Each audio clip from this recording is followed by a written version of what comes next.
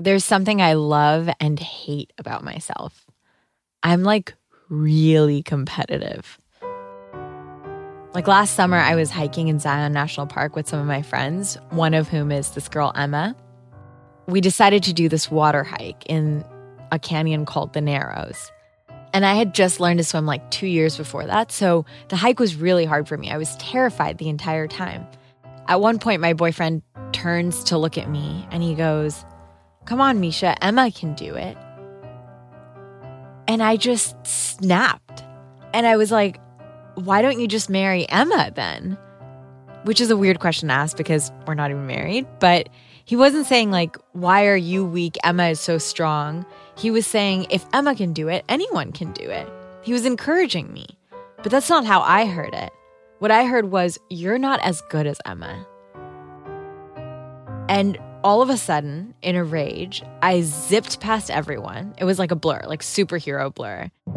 And I get all the way to this giant, exquisite waterfall. And I look around and I realize that I'm stuck and that I'm completely alone. The whole trip was about spending time with people that I love, but I ruined that. But, that same competitiveness is how I got to where I am, how I'm hosting this show. I love my coworkers, but I'd be lying if I wasn't trying to be better than all of them. It drives me, and I love that I'm driven. But sometimes when I walk into a room, I don't really see people. I just see traits, and I wonder what I can be. I don't really connect. I compete. It's the best and the worst. I can see that. For Reza Aslan, his double-edged sword is like this disdain for authority. Like he told me he can't even read the instructions for IKEA furniture. So his wife reads them to him because he trusts her. And this feeling towards authority, he can trace it all the way back to one moment.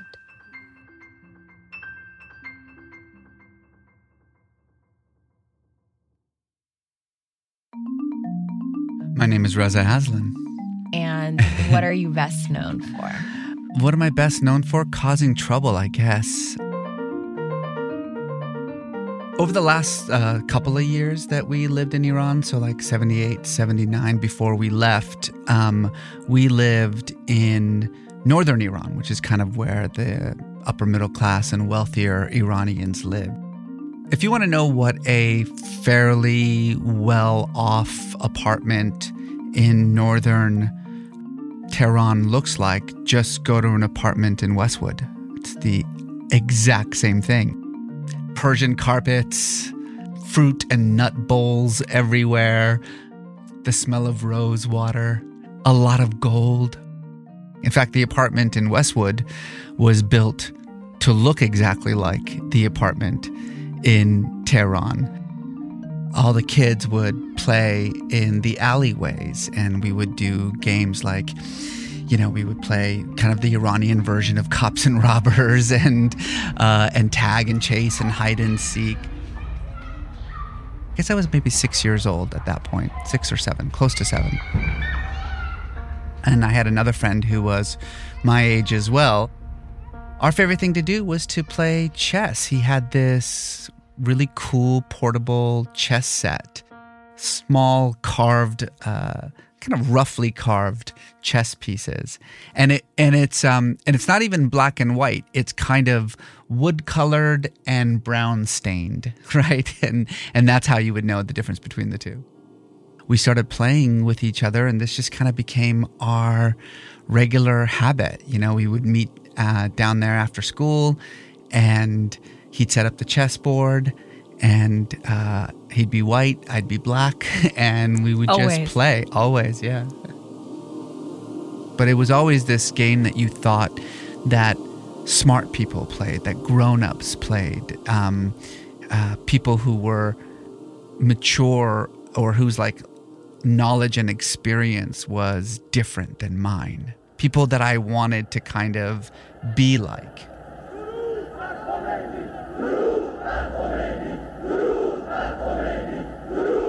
It's strange because this story itself is one that has always existed in the kind of dark corners of my brain. In fact, it occurred to me on the way to the studio that I had never told this story to my wife. And I think partly that has to do with what happened next, which was this massive, dramatic revolution that overturned the government of the Shah, Mohammad Reza Pahlavi, and transformed Iran to this day. I have these images right there. It's almost like a slideshow in my brain. These frozen moments of the apartment and the alleyway. And I don't think in any way, shape, or form we understood exactly what was happening or what they were protesting. I mean, obviously, we would hear the slogans. We understood what democracy meant. We understood what freedom meant. We knew what those things meant. We understood that, that the Shah was a bad guy, and that he was corrupt, and that he was, he was hurting Iranians.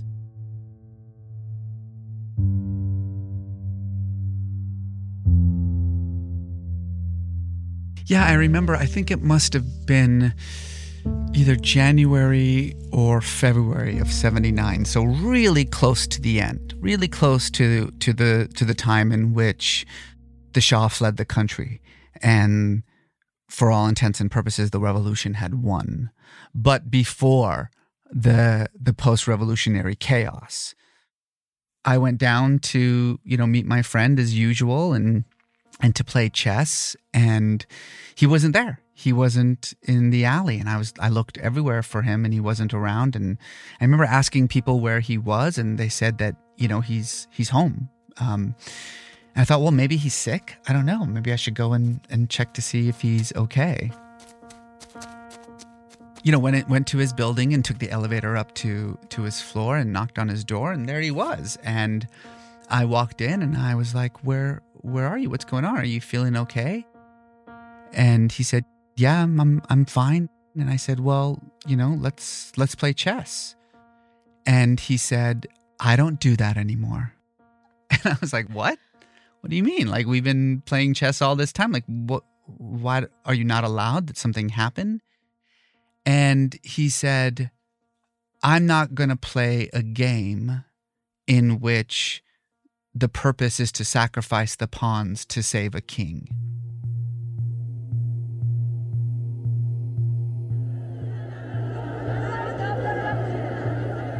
I won't play a game in which the whole point is to sacrifice the pawns to save a king who does nothing, a king that doesn't move, a king that has no power. It was like having a lifetime of political education hit you all at once. I was left speechless.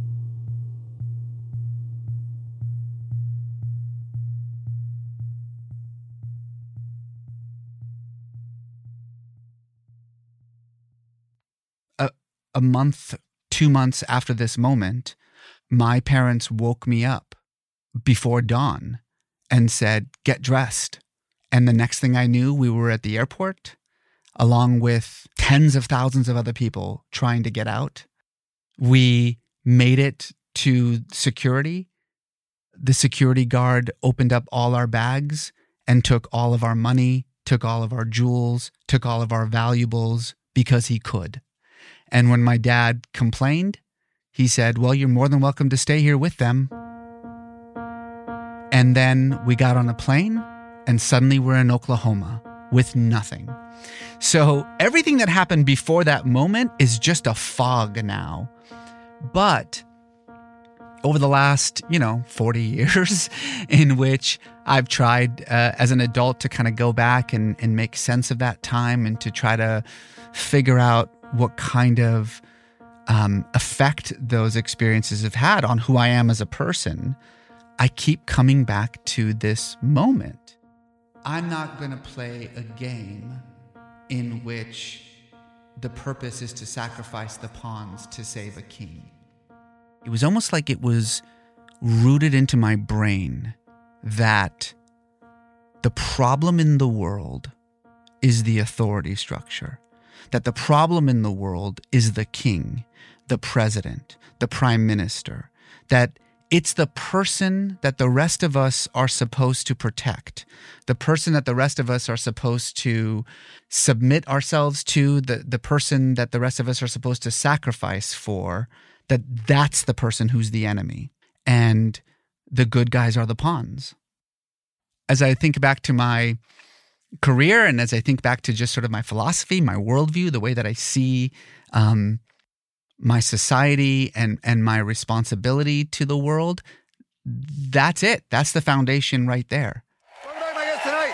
He is a religious scholar, a best-selling author. His books include No God But God and Zealot. Please welcome back to the program, Reza Aslan. He said, hold on a second, Reza, because he says it's a Muslim country problem. He says that in Somalia... Yeah, but that's actually empirically, factually incorrect. It's a Central African book. Now, I want to clarify, you're a Muslim, so why did you write a book about the founder of Christianity?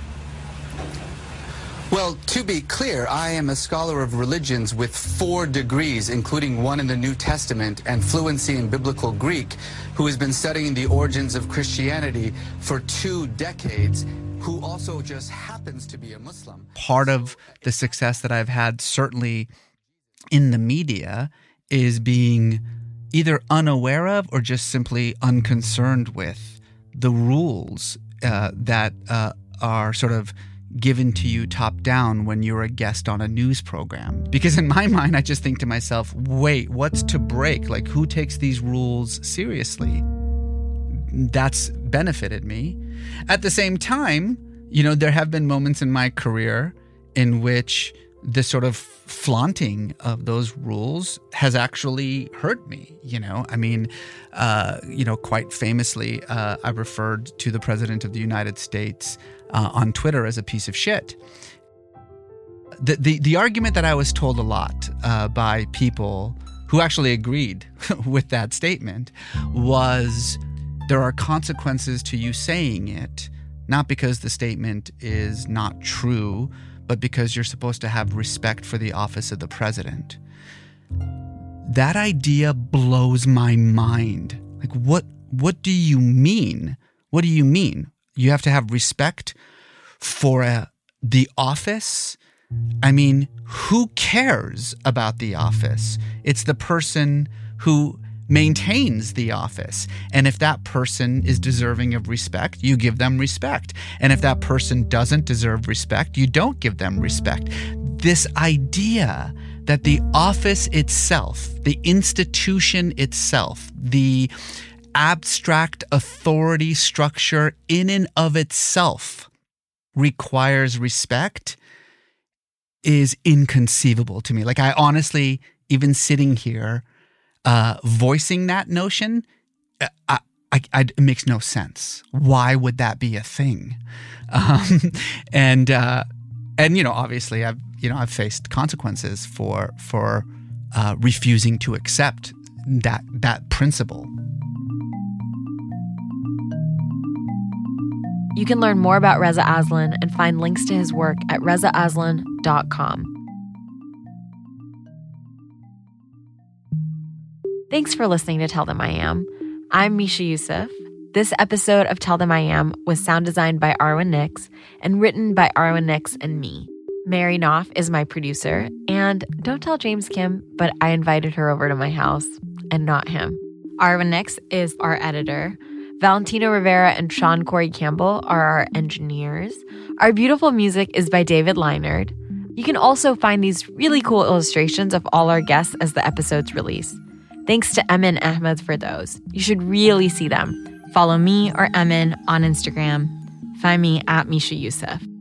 Our beautiful series tile art is by Elizabeth Goodspeed. This podcast was originally a production of LAist Studios. Now presented by Higher Ground Audio and Spotify. See you next week.